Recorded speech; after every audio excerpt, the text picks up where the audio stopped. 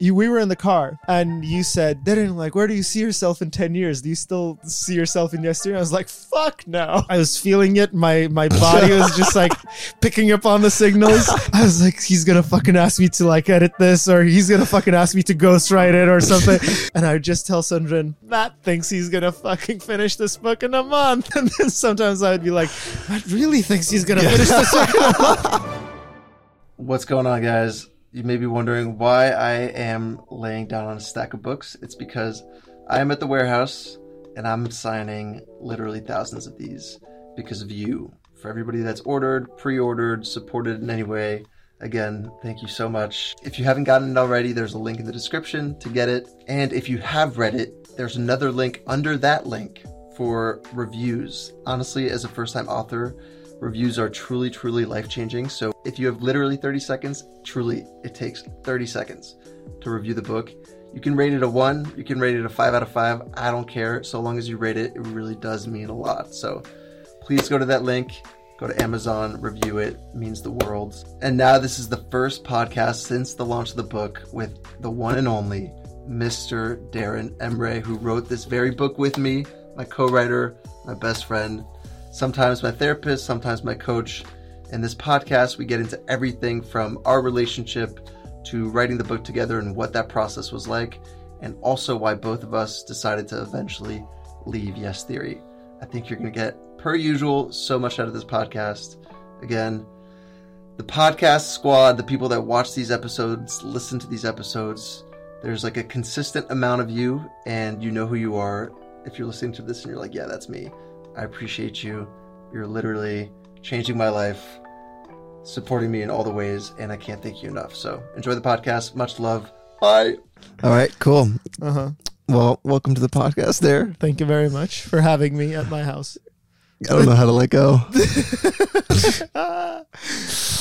Thank you for having us at your house. Thank you. It's very cozy. Thanks. I think you have more books than anyone I've ever met in their house. I think it's the biggest library I think I've ever seen. It's a burden, that's for sure. But I think I told you there was another writer living before me. So I hope he doesn't watch this podcast. I don't think so. But I was sending him his stuff and he wanted to cull a bunch of his books. And he was like, oh man, like, and I was like, sorry, we have to get rid of your books. Like, I need to send them to you. I loved having them for a very long time, but now that my girlfriend's moving in, we have to get rid of them. And he was like, okay, I've been thinking about this and I'm going to go through a lot of my books and I'm going to give them away. And I was like, oh man, that's so sad. And we won't have space. And then weird enough, I kept half of the books that he sent away. Wow. Yeah. So a lot of them are over there too. Why? And dude, it's research. It's not even research. It's just like, you're in your mind. Like I was thinking about this yesterday. I was like, how would it be if once I fill all these bookshelves in like, I don't know, 60 books or so, what if I go through them and it's like, is it worth keeping? Is it not worth keeping? But at the same time, I think that's a good idea. It's good to minimize. It's good to let things go. But they're a part of your memory as well, which is also a burden. But I love the fact, like, I know that Ryan Holiday book, which is the only book I'll mention in this podcast, even though I have so much more, but it's like, I know that that's your book. Oh, really? Which one? Yeah, it's Trust Me, I'm Lying. Oh, you gave it to me in Vancouver. Wow. And I read it then because we were trying to, send emails to news agencies and whatever. And so I read it then. And will I ever keep it? Like, I don't think so. But I want to keep it because that brings back that memory. I see. So that's why I love it's almost like having photos. Yeah, of course. And not tucked away someplace. Interesting. Whereas everything that I haven't read is over there and over there, which is also cool because then it's like, well, what else is there? It keeps you, it's the Japanese word, sundoku, I think, which is like buying more books even though you know that you're not going to read them. So you have this kind of like bookshelf that's falling over idea. And I love it. Like, when I worked at self-storage, people would leave books sometimes. And that's why I have random ass like art books sometimes. And a bunch of books about Armenians. Interesting. Yeah, but it's fascinating. Maybe I feel like that's a good place to start. Is the self-storage warehouse. Yeah. because this is in the book. We talk about where you go after you leave Yes Theory in 2017. But for those that aren't aware of what happened after you left, I mean, I know to an extent what happened. But even I'm not fully caught up. So I'd love to know.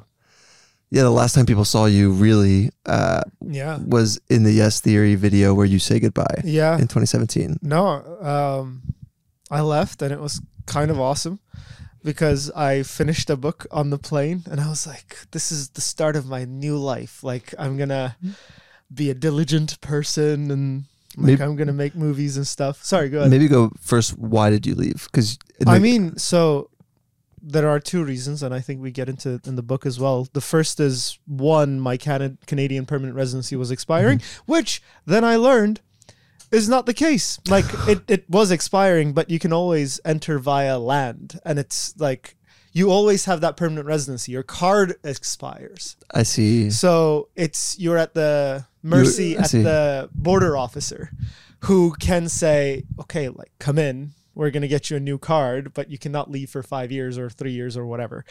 But it was expiring and it was going to be risky.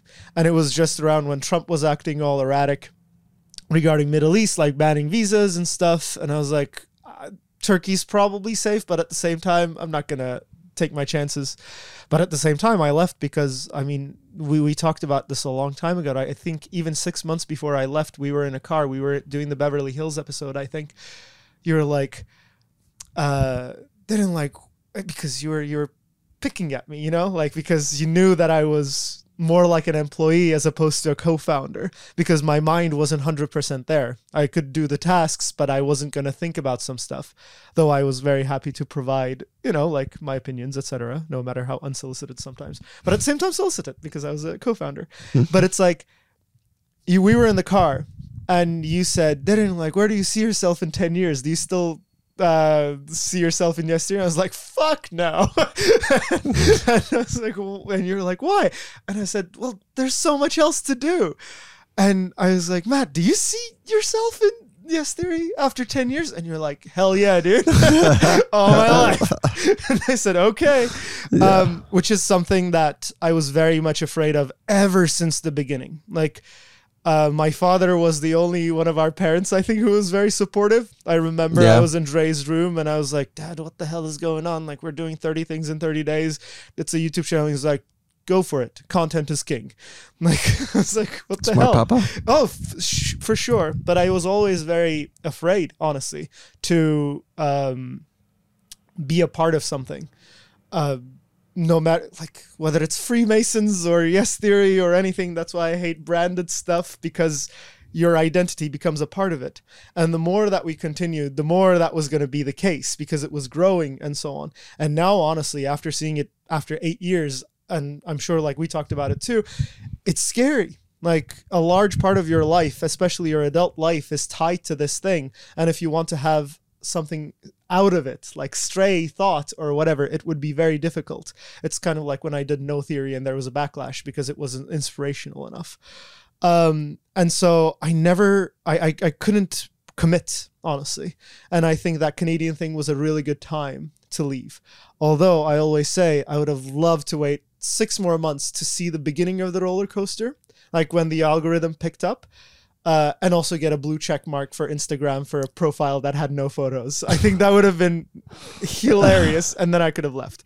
But yeah, so that's why I left. Like, I think I loved you guys. I loved the experiences, but I like, and this is your pull quote. It's like, I hated a lot of it, because it's like filmmaking. It's a lot of like break, go. And then there's some magic that happens that you couldn't have anywhere else except with this group, except with this channel. And sometimes it's all worth it. But at the same time, that stop and start taking place in a virtual world of YouTube that I didn't like at all, that weighed very heavy on me. And I was being more and more a part of it, especially with the Los Angeles circle. Lovely people, but not my kind. So I was like, this is enough discomfort. Like, there's a time when you want to do something, but you cannot because you have discomfort. There are times when you're like, yeah, this is not me. I'm going to listen to my heart and then I'll go. So I left. thanks to all of your understanding, honestly, which was very, very nice, because I think that put friendship over the channel at the same time, which also helped the channel, I think, because I was grounding you, which also meant I was holding you down. That it also, that I think you couldn't be as extravagant and as like silly and whatever, because I would be the cynical one who'd be like, guys, like, is this a good idea? You know, because most of the good ideas were stupid. And I mean this in the best sense of way, in the best sense of the meaning. Anyway, and then I left. It was good. I moved to Toronto where my mom was living, and she was living in this like 1-bedroom condo. And then we lived there for 6-7 months together, which was kind of like a harkening back to our adolescent life. And honestly, it was fine. It was good for 6-7 months. And I worked on a bunch of the movies that I wanted to make. I remade some of the movies, and then I like caused some stir in the Toronto indie film community, and I was very arrogant. I was like, oh, I'm going to come back, and I'm just going to lock myself in a room, and I'm going to make the most amazing movies that you'll ever seen, and you'll have no other choice but to like accept my genius. That wasn't the case at all. As I said, I stirred some shit up, and then none of my films got accepted because they were too out there. Like, not in the sense that they just didn't fit the mold. And even if they did, I don't think that they were that good. And so afterwards, I came to Montreal in like July of 2018, spent some time here. That was when the financial crisis hit, and then I kind of got penniless, and that's when I asked for the Snapchat money from you. Financial crisis hit in Turkey, and then I came back from Montreal back to Toronto for 2-3 months. This was in beginning of 2019, and this was when I had applied for a new permanent residency. Like, I could finally leave Canada, because otherwise you cannot. If you leave, it's the same thing. Like, your permanent residency expired, you cannot use the same card to go back in. And that's when I was going insane. Like, that was very difficult. And so I went back to Turkey. That was amazing after like 2 years, because that gave me a lot of, you know, like revitalization. And then I came to Los Angeles to meet up with you guys for your Iron Man as well. And that gave me, again, another dose of revitalization, because it was like, I will always have this. Like, I love this. I don't like it that much. Like, I remember being in Los Angeles, and I was like, what am I doing here right now? I would go to museums and I enjoyed it, but I remembered like the logistics of Los Angeles was very tiring. And then I came back to Toronto, and I was like, yes, like, I'm gonna fucking like finish this movie. And I finished another movie. It was good. It was great. And then I moved to Montreal in, again, 2019 to this apartment. It was very cheap, thank God. Like, you never, don't let my landlord see this. But then, and then I had a friend who moved in with me for a while. And then I actually like didn't have money. I was like, oh, fuck, like I need to find a job. And I was getting very stressed.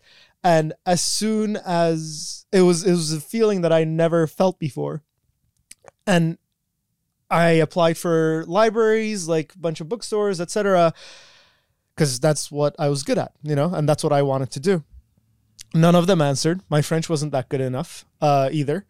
And then through a contact of my uncle, a Turkish friend who used to own warehouses in Montreal, I had dinner with him, and I casually was like, hey, do you have a job? And he was like, yeah, there's a job at the self-storage warehouse, whatever. And I was like, I'll take it. And he was like, yeah, you'll get to read all day. And I was like, I'll definitely take that then.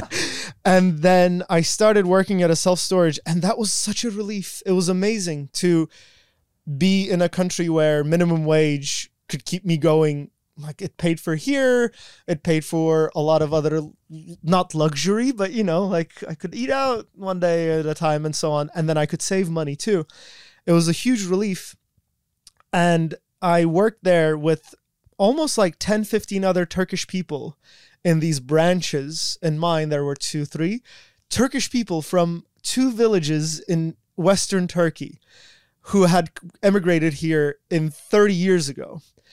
And that was an experience that definitely was like, oh yeah, okay, so this is what immigrants are like. This is not just like, hey, like I'm gonna come to Canada and like, how shall I say this? Like I'm gonna be a filmmaker. You know, it wasn't like that. It was very much like, oh, these people have been working in the same job. They're making okay money, but at the same time, this is what they are here for. This is their caste almost, like unless they want to move up and whatever. But this is the socioeconomic part for them, even if they make good money, you know? And so that's where I improved my French. I read all day, and it was very weird because I was very overqualified for the job. And I enjoyed it a lot because I got to talk to people. And I think I was a lot of people who are, let's say, more tired, like with their job and everything. And I get that. But I was just like, I was always welcoming people with a smile because I thought it was funny. Like I was so out of place and I could talk to these people. I had a huge beard, even bigger than this one. And yeah, I enjoyed it a lot. And then after 6 months, I started enjoying it a bit less because it was like, okay, it's February and it's still the same thing and it's dreary.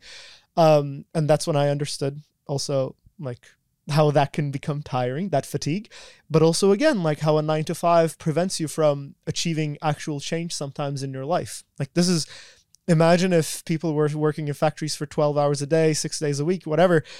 If this is the good part, like of like a 9 to 5, if these are workers' rights achieved with a 9 to 5, I still think that we're not there yet because you have no time to think about how can our conditions be improved, whatever, when you are so busy with actual work and there's demands, even if they're abstract.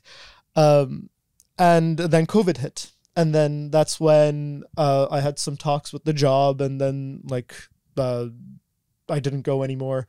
They let me go. And then the Canadian government started helping people out. And that's when I had sold my shares as well. Like I waited for my shares to be in my bank account for 2 years, I think, after I sold them. And that was a stressful time because I did not know. And then COVID was happening.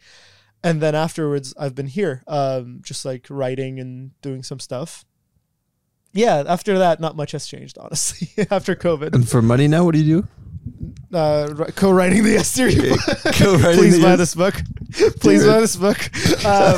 No, I not much, honestly. Yeah. Like God knows, I'm still eating from my savings. Yeah, and I'm like, there are ways that the Canadian government can support artists through filmmaking and whatever. They haven't supported me, but there are. Who knows? You build a career and that's how you get some funding and so on. It's not going to be enough, but will it be enough to cover the cost of, let's say, a movie, which when you pay out of your own pocket, it's too much. But when the government pays you that much, it's not that much for them. Yeah. Anyway. So yeah. Let's hope the book does well so Dare doesn't have to work for a few more years. I would be willing to go back, honestly, to a job, especially if I have a lot of free time. I'd love to be a night watchman. I always wanted to be like a customs officer in a border, like where there would be Dude, nobody. I saw you at customs. But your passport, please. Dare? but not even. It's like just like in middle of nowhere, you know, just like 2 cars every day, and then you just get to read. It's fine. Sounds like the worst thing ever. Like why? I would just get so.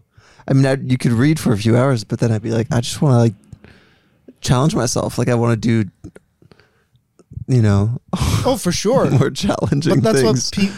But a lot of people don't have that privilege. Yeah, I agree. Like, but if you do, you might as well take advantage. Oh, of course. Like you treat it as a playground, and I think it would get tired after a while, but that's not to say like I would read all day. It's more so like I would write in the mornings and then go to work and so on. So like you still prepare yourself for a better future. Gotcha. This is just your Kafka's bank clerk job. I see.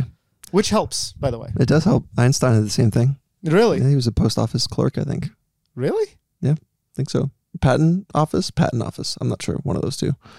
Yeah. He was like when he was coming up for the theory of relativity, he was working I think a full-time job as a patent or post office, one of those two. Yeah, we'll have to look it up. But yeah, so he was this like in his late 20s, like not a known scientist in any way, and he wrote like I think 3 papers that revolutionized physics, and nobody knew about it, I think, for a few years. Yeah. I mean, a few people did, but it didn't become well known.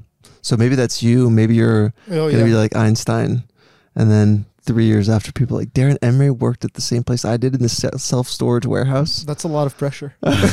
No pressure, dude. But also, I think times have changed. Like, that's why I think adapting to it is important, and I don't know how. Because I think a lot of the biographies and whatever that I know of are from a different time. When Einstein is like to his wife, you're going to make me dinner every day, and like, you're going to wash my underwear every day. And that's not the relationship I have with my girlfriend, even though I understand how easy it is to, in one relationship, to like give all the responsibility now that you have someone who's like picking up the slack sometimes. Which is something that you need to be very well aware of. And also the times have changed with money and success. And I don't know if you can do the same. Oh, I'll just be a bank clerk for a while until like I hit a big one with this book. I think it has changed to you have to work 24 hours to your own social media thing, which can give you some money, maybe good enough, a good amount of money, but not enough to hit a home run, so to speak. Depends. There are outliers per usual, but yeah. Okay, so we thank you for the biography, sir. It's an honor. Been so long. It took no, so I long. appreciate it. Even for me, it's helpful to know the timeline of it because I thought you had gone to the self-storage warehouse. No. I wish I did. In 2022, in the summer of 2022, you receive a call from yours truly. A call that says what, Daryl?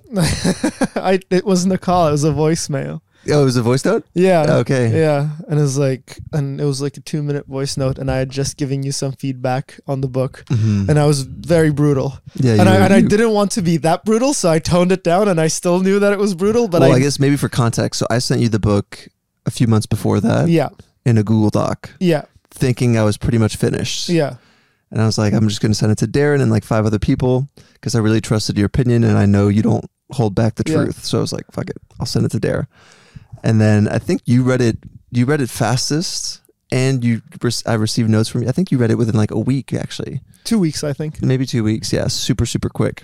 And then you sent me the notes, and I remember reading them, because this had been my 3rd draft. Yeah. And I was completely wiped out. And I so cared about what you thought about it.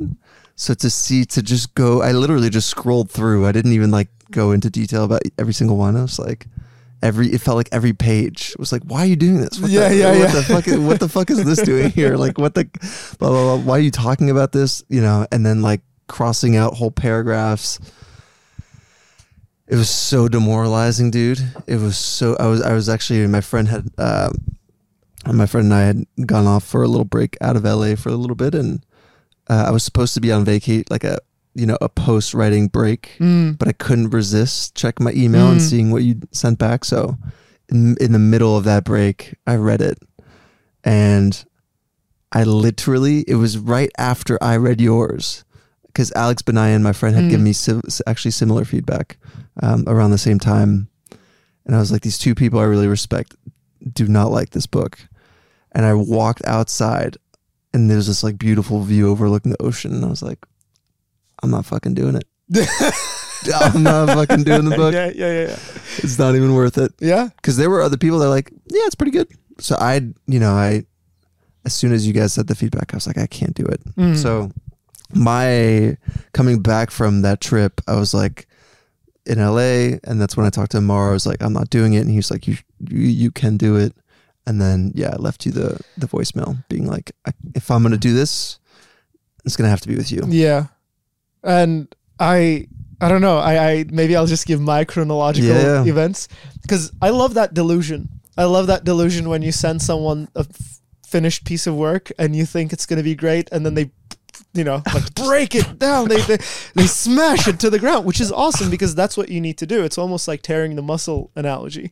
Like, you have to break it up. Like, you have to demolish it again to build it up better. And that's why I don't think I trust anyone who says that something is good. There's always something to criticize. I get to accept it or not. Even if something's perfect, people can criticize it, and I will say, hey, like, cool, but no, thank you. But when people are like, pretty good, I'm like, you're lying. Yeah, this Tell is me fucked the up. truth. Yeah.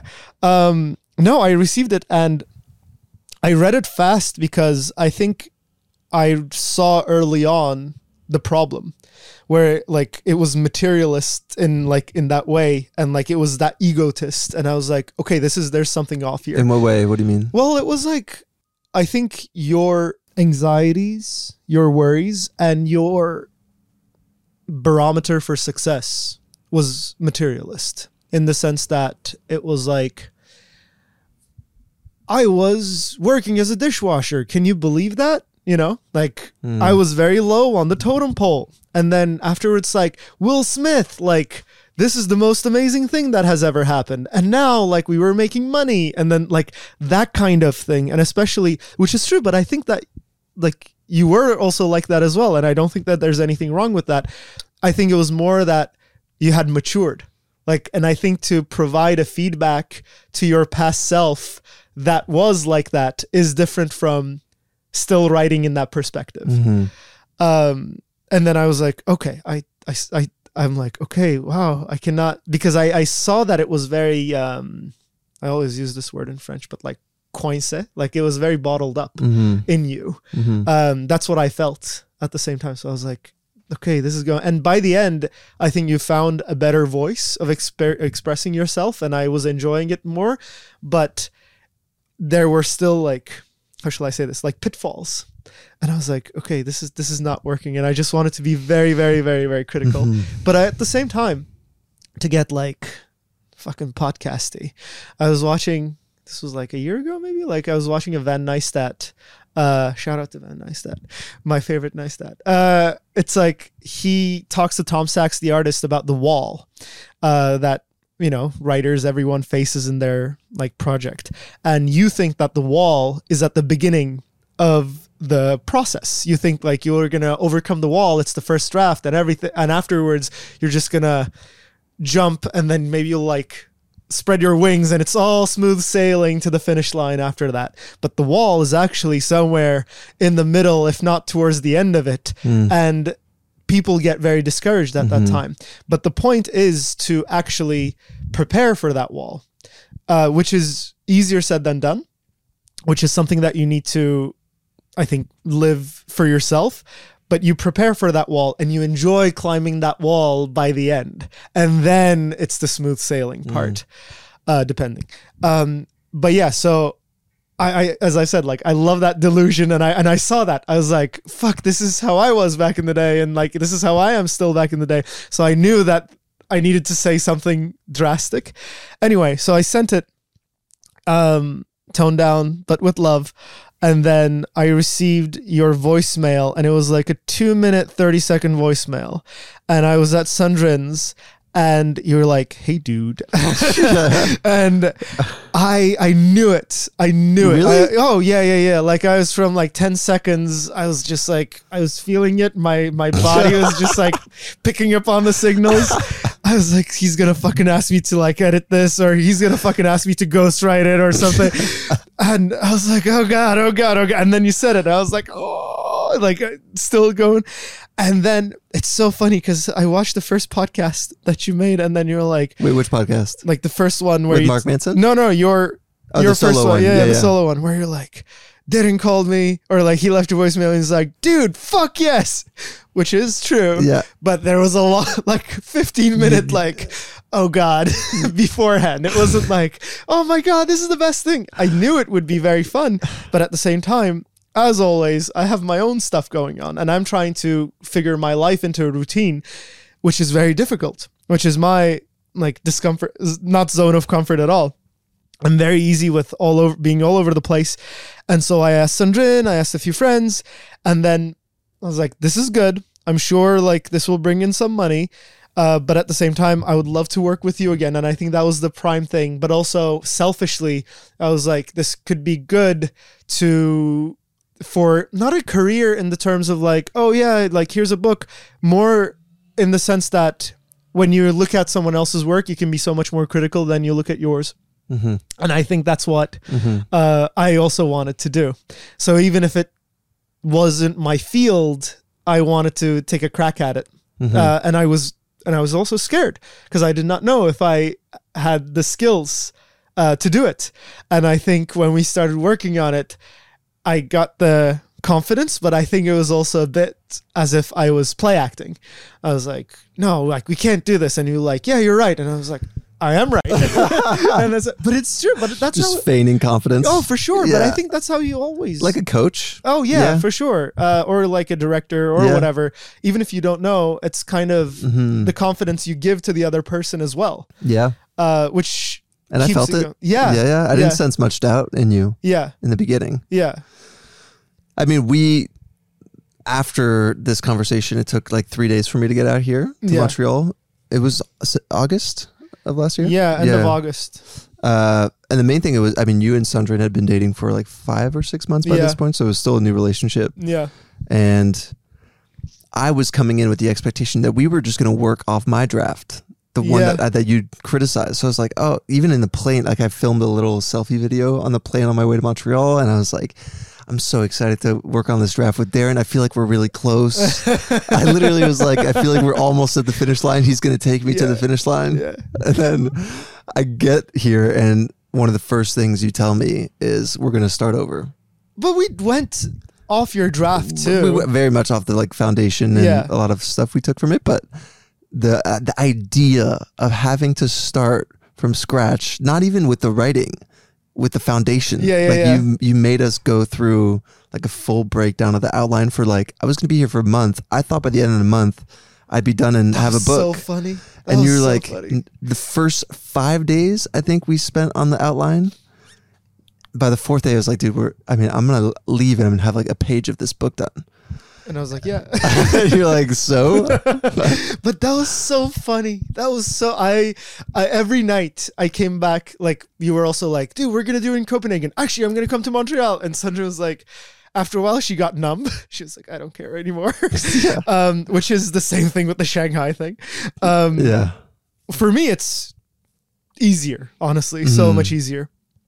But for other people who are organized, I can sense their not disappointment, but just the whiplash. But every night, because I'm just doing this as a comparison to, I was so much more okay with it. Every night on the first few days, I would come back and I would just tell Sandrine, I'd be like, Matt thinks he's gonna fucking finish this book in a month. He's like, oh my. And then sometimes I would be like, Matt really thinks he's gonna finish this book in a month. And so it's like I was putting a humorous lens on some of my anxieties too. But it's true, and I think I had the power almost to be like, you're not gonna. Like I could be the stopgap, you know? I could. You can't. And I remember we were in the Mordecai Rickler library, and I'm like, dude, if like 3 days for the outline, that's great. Like that means that we can finish it by like this month. And I was like, it's just doing this. I don't know. Like sometimes I feel like people understand my reactions, but I really don't think that people do sometimes, in the sense that I think they just maybe it's because I'm smirking a lot. Yeah, I think also, I mean, I was deluding myself because if I were to think that this was going to take another 6 months, I would have never done it. Yeah. I had to convince myself it could be done in a month. True. Otherwise, I wouldn't even come out to Montreal. I would have been like, there's just no chance. Yeah. So, you know, thinking that it was going to be a little shorter is actually maybe beneficial. Yeah. Otherwise, it would have been impossible. Yeah. But you were, I mean, literally, I say this in the book as well, as, you know, you became not only a co-writer, but a therapist, a coach, like all these different things. And here we go again. Oh, but true, you were a therapist for me too. Yeah, I mean, I think especially later down the line, I think when you started to feel the exhaustion too. Yeah, I started to show up for you as well a little bit, and I think one of the cool things I realized early on in coming out here and working with you was that one, I hadn't been back to Montreal. And since we left in 2016, and two, you had this perspective of yes theory having been removed from it for a long time, and all these different memories that I had forgotten. So I realized pretty quickly, I was like, even if it was the best editor in the world, best co-writer, best whatever, it would not have been as good because they didn't live it. They didn't get it. Like, you had to be there to understand it. Yeah. And so it felt like this incredible privilege, because not only did you have the experience of Yes Theory, but you are like the most well-read person by far that I've ever met, but also the most intense critic. So it was this perfect combination of like understanding what I was trying to say, but also, even though you didn't have necessarily like editing experience, you'd worked on a ton of writing projects. Yeah. And had, like I said, just all this experience of reading. So I quickly realized you were the right guy. However, there was still a little bit of doubt about it, because I was like, this is both Derin and I's first time writing a book. Yeah. How the fuck do we know if this is any good? And the one barometer for success was whether Tom, our mentor, who is Mark in the book, which is still hilarious. Yeah, I know. You changed it again. Yeah, I changed it to Mark. I think you changed it. No, it's Mark. I know, but before it was something else. I think you changed it. Yeah, I changed one last time after everything else. But Tom was the person that, depending on what he said, we were going to continue. So we were like, okay, let's work for about a week and a half and send him the first 2 to 3 chapters and see what he thinks. Yeah. And even this is the first time I saw you be like, oh yeah. It felt like the first time I had somebody really in it with me that could feel like, oh shit, what's the actual feedback going to be from people we really respect? Yeah. And so I sent it off to Tom. I think we waited, it was on a Friday, so we waited a whole weekend, and you kept texting me like, has Tom answered? Has Tom answered? Has Tom answered? And then finally on Tuesday, after like 4 days, he freaking responded, and he was like, yes, this is great. Keep going. And I remember texting you, and you have this reaction every time that something like this happens, especially over text. You just go, ha ha ha ha ha ha, exclamation point, exclamation point, exclamation point. Yeah. It was like, oh, it was one of those moments for my reaction is just collapsing. Yeah. I was like, it was just more like, okay, we're in the right direction now. Yeah. Like, I found a way to get there. Yeah. And that, I think, gave us the confidence to really keep going. Which is something I really respect in Tom. Like, even when he first watched the Snapchat videos, we were expecting him to be like Sebastian, or who was like another person at Snapchat. Like, or very positive. Exactly. You guys are the best. And he's like, that's good. That's good. I love that. You have to live for that, because that's a support. I think people don't realize that it's a support when people are like, this is good, but it can be better. Because that means that they believe in you. Like, if someone just says it's pretty good, you have to stop here. Then you're like, is this my limit? So anyway, I remember that too. Anyway. Yeah. I still don't know. I still don't know how it is. I think it is good. I don't know if but it's also such a like specific book. So that's why it's difficult to gauge sometimes. But yeah, I enjoy it. Yeah. I think that's the most important thing. Right? Yeah. Even doing the Audible for it. Des was actually in the studio with me when I was recording it. And I was like, came out, I was like, damn, this is fucking good. Oh yeah. I was really excited. I was like, classic Derin. Tell me the truth. Yeah, you can be honest. I don't care. Yeah, but genuinely. Yeah. I mean, there's obviously some parts that were hard to write, and you know that as a first time book, you get stuck. Oh yeah. And I think, I mean, for me, like, I came into it, it was very similar to the Iron Man, where I was like, I just want to finish this. I don't care if it's that good. Yeah. And for the Iron Man, Aaron came in and was like, no, we're going to do like a good race. Yeah. It's going to be you're going to be in the top quarter of the race. You're not going to be number 1 in the race, but it's going to be epic. Yeah. And I fully changed my perspective on dreams and goals and stuff. And yet at the same time, with the book, I went back to my old habit of being like, I just want to finish it, and you coming in be like, fuck a mediocre book. We're going to write at least a good book. Yeah. Like, it's going to be something that people will enjoy reading. Yeah. especially if they're familiar with our story a little bit. And so I think that to me is the most surprising part of it, is like, holy shit, we actually wrote a good book. Yeah. That's crazy to me. Yeah. And I don't think it's a great book. Yeah. I don't think it's like the best book ever. Yeah. But for a first book and for the story we told, I'm so proud of it. Me too. And I think it's a good balance. Like, I think I would have written completely something else. You would have written completely something else. But I think it's a good balanced look that is neither on one extreme or the other.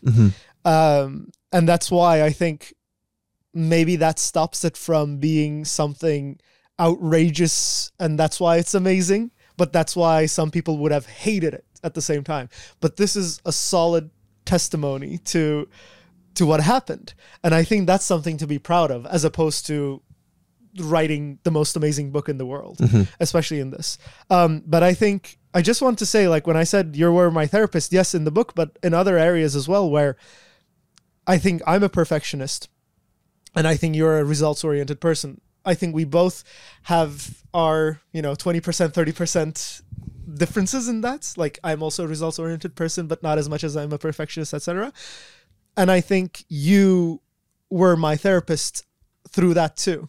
You were like, it's okay if this is good. And also do your own project. Take some time to do that too.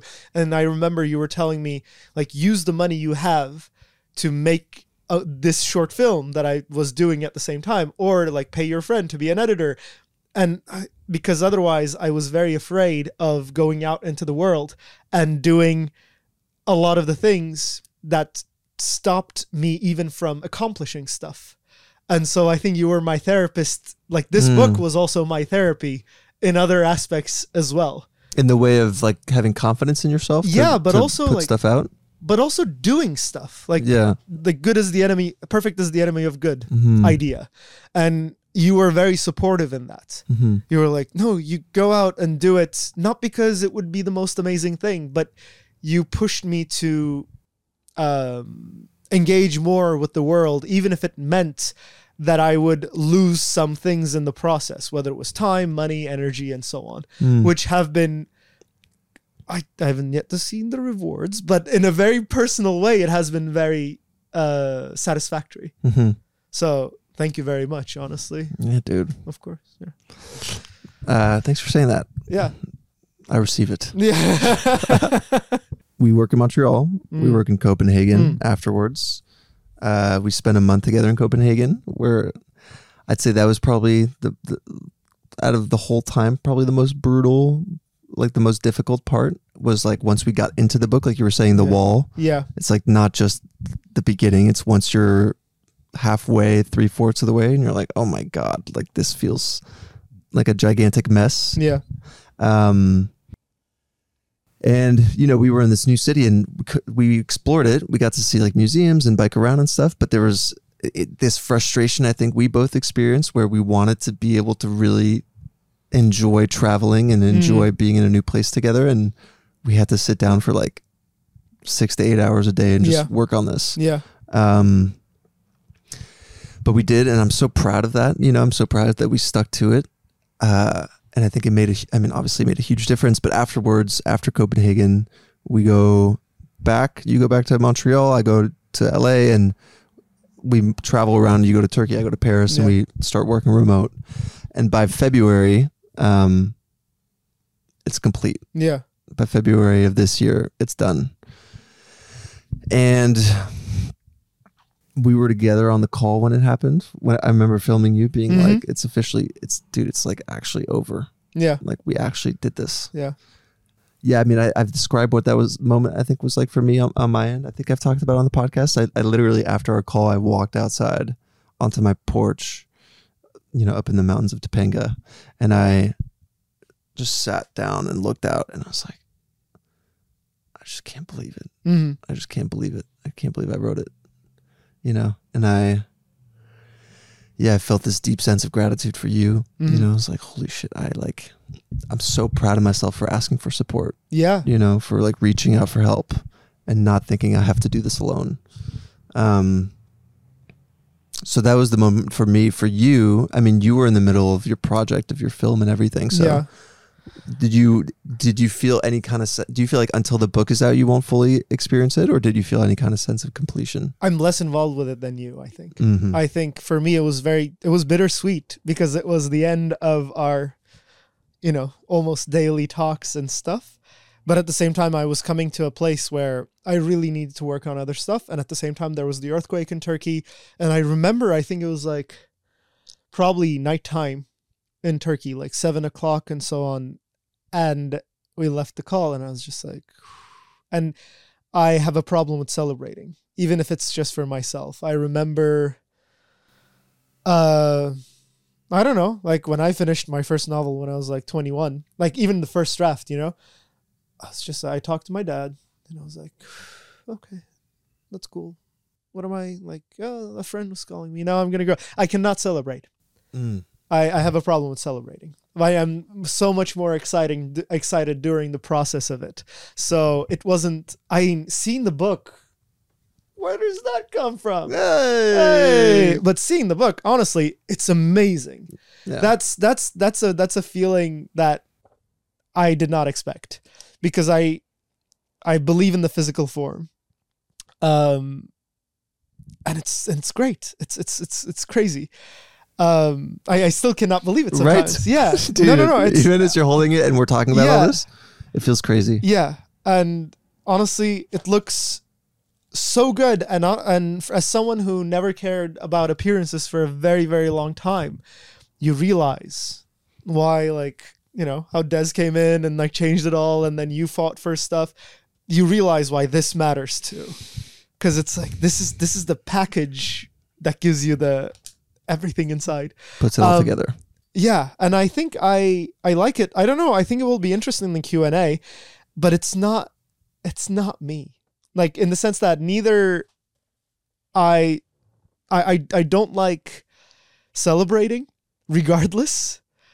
Even when I finished the short film, we were at a rap party and I was just like, yeah, all right, cool. Like everybody get drunk. And I was like, yeah, okay, cool.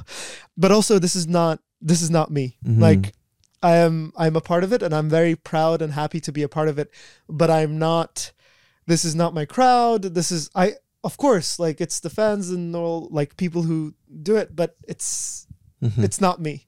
So I feel a personal sense of accomplishment, but that expresses itself as relief as opposed to, how shall I say this? Going out to the world and being like, yes, so. Do you feel like that's something you want to experience with your own project? I guess so. But I did not even get to see that with the short film when that ended. I think it was, but even with another short film I made that I showed it to 30 people in a, festival, that was very gratifying because I think people got what I was trying to say and it was a personal project, etc. And I think I hold myself back because I understand how almost destructive that urge can be, that ego boost. You can be like, oh, for sure I did this. And who the fuck are you? I'm sorry. That's very easy to get into. And so I think I shut down. And I think what I do in those times is, oh, okay, back to work. Just even if it's just reading, even if it's just taking a cozy time, even if it's playing a video game.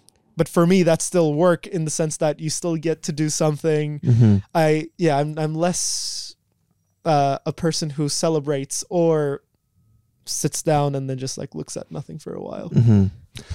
Well, I'm going to challenge that a little bit. Yeah. In the next month because you're going to come out to LA. Yeah. For the launch party. Yeah. And we're going to celebrate. I mean, this podcast is actually releasing post. Oh. Yeah, post launch. Because I think it's very, very cool for people to see, hold this while listening to this. Yeah. I think will be epic. So the book's already out, but let's talk in the future, we're going to freaking celebrate. But I think I like that because it was so weird when I was in Los Angeles in 2019. I was there with some group of friends. This was Amar's birthday where people skydove and everything, or skydived. And some of my friends from Turkey were there. and I was just hanging out with them, and you guys were having a party and dancing just as, in Yes House. And we were just like, okay, like we're not that kind of people, we're not like woo, woo, woo kind of.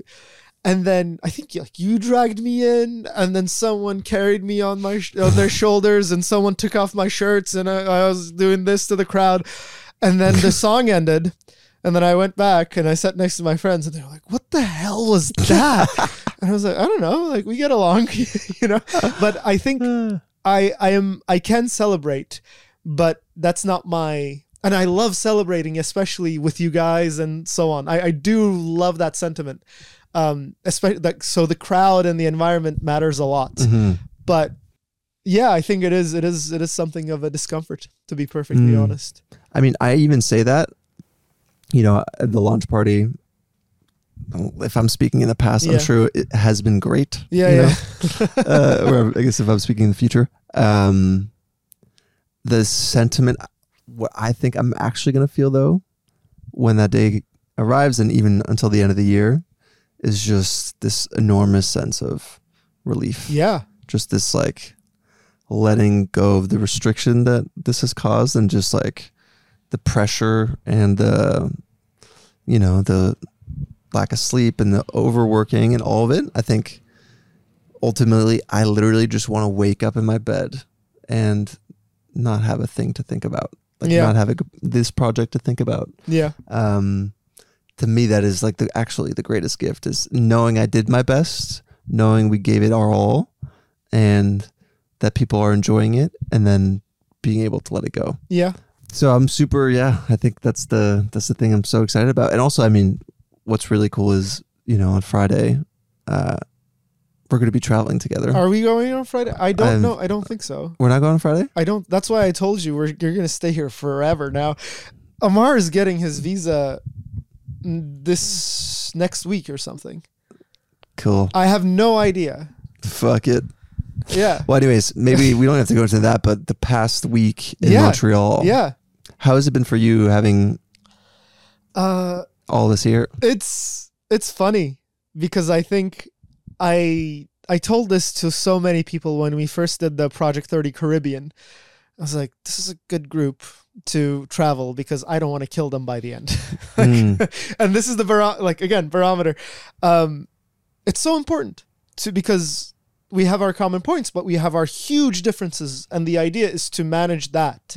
You guys gave me so much time to walk around, do my own thing when we traveled, which I loved. And at the same time, like I was there when we needed. But it was interesting because I think seeing you again, like all together, it's giddying, there's nothing else to say. That was amazing. Talking to Thomas, we went to have coffee. That was a very nice moment because before I think either we didn't get to have those, or I think when we had it in 2019, he was very preoccupied. I think he's been much calmer too. So that was really nice. I don't think that we got to do a lot of sightseeing, unfortunately. In Montreal? Yeah, unfortunately, we only went to McGill. That was fun. I think it's interesting because, how shall I say this? It's very positive and negative because I think the more that I've seen you, not you, but everyone else, be involved with the YouTube world, I don't think we were like that 6-7 years ago. We weren't that tied to our phones. And I think we are even more tied to our phones. And I think that has become difficult to see in the sense that, I am hanging out with my best friends, but at the same time, 24/7, their minds is somewhere else, even if they don't want to. And so that gave me the idea of, this is why I left, because that stop and start, hours at the Airbnb where there was nothing going on, and then someone sends an email, and which I like because then I could carve out my own space to do something. But at the same time, that life, to see that, I was like, oh my God, this was what it was like. And it was because it was so far away, and because I was younger back then, I couldn't put my finger on it. And I could now. And I think it's bittersweet. So it's like, I love seeing my friends, but I also want to see my friends. And I can't get to see my friends because we are shooting a video right now, and so on. And I think traveling will be very different. And also because like we'll be in China, we won't be in a place it will be so easy to be connected to the rest of the world. But it was, I don't know, and because I'm also distant from it, like I'm not in the, daily anxieties or like, oh, like someone's feeling down, what will we do for the next 24 hours about that, and so on. Like, I'm not in that either.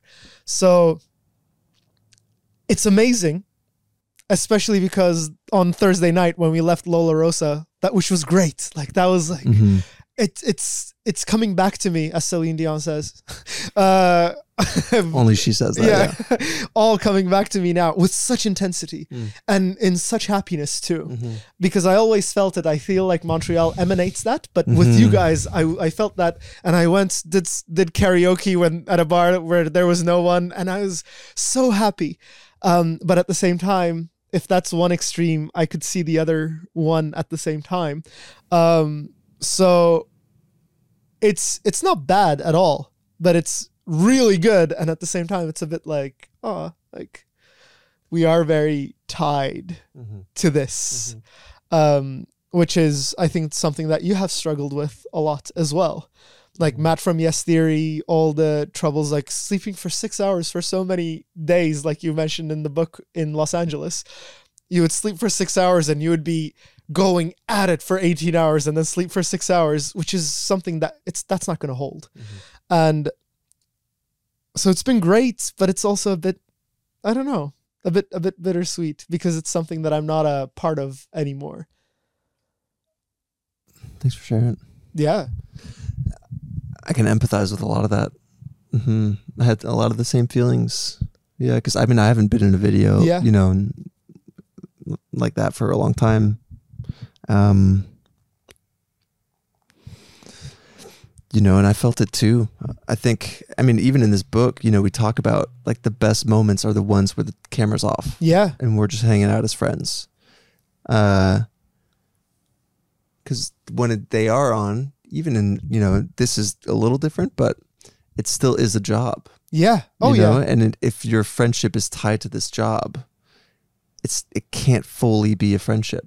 It's a partnership. It's a business partnership. And so I've, seeing the whole team, being with the whole team, like you said in the Airbnb, I felt that too. I was like, what are we doing? Yeah. Like, why are we just hanging around? Let's go. Let's get moving. Yeah. Come on. Yeah.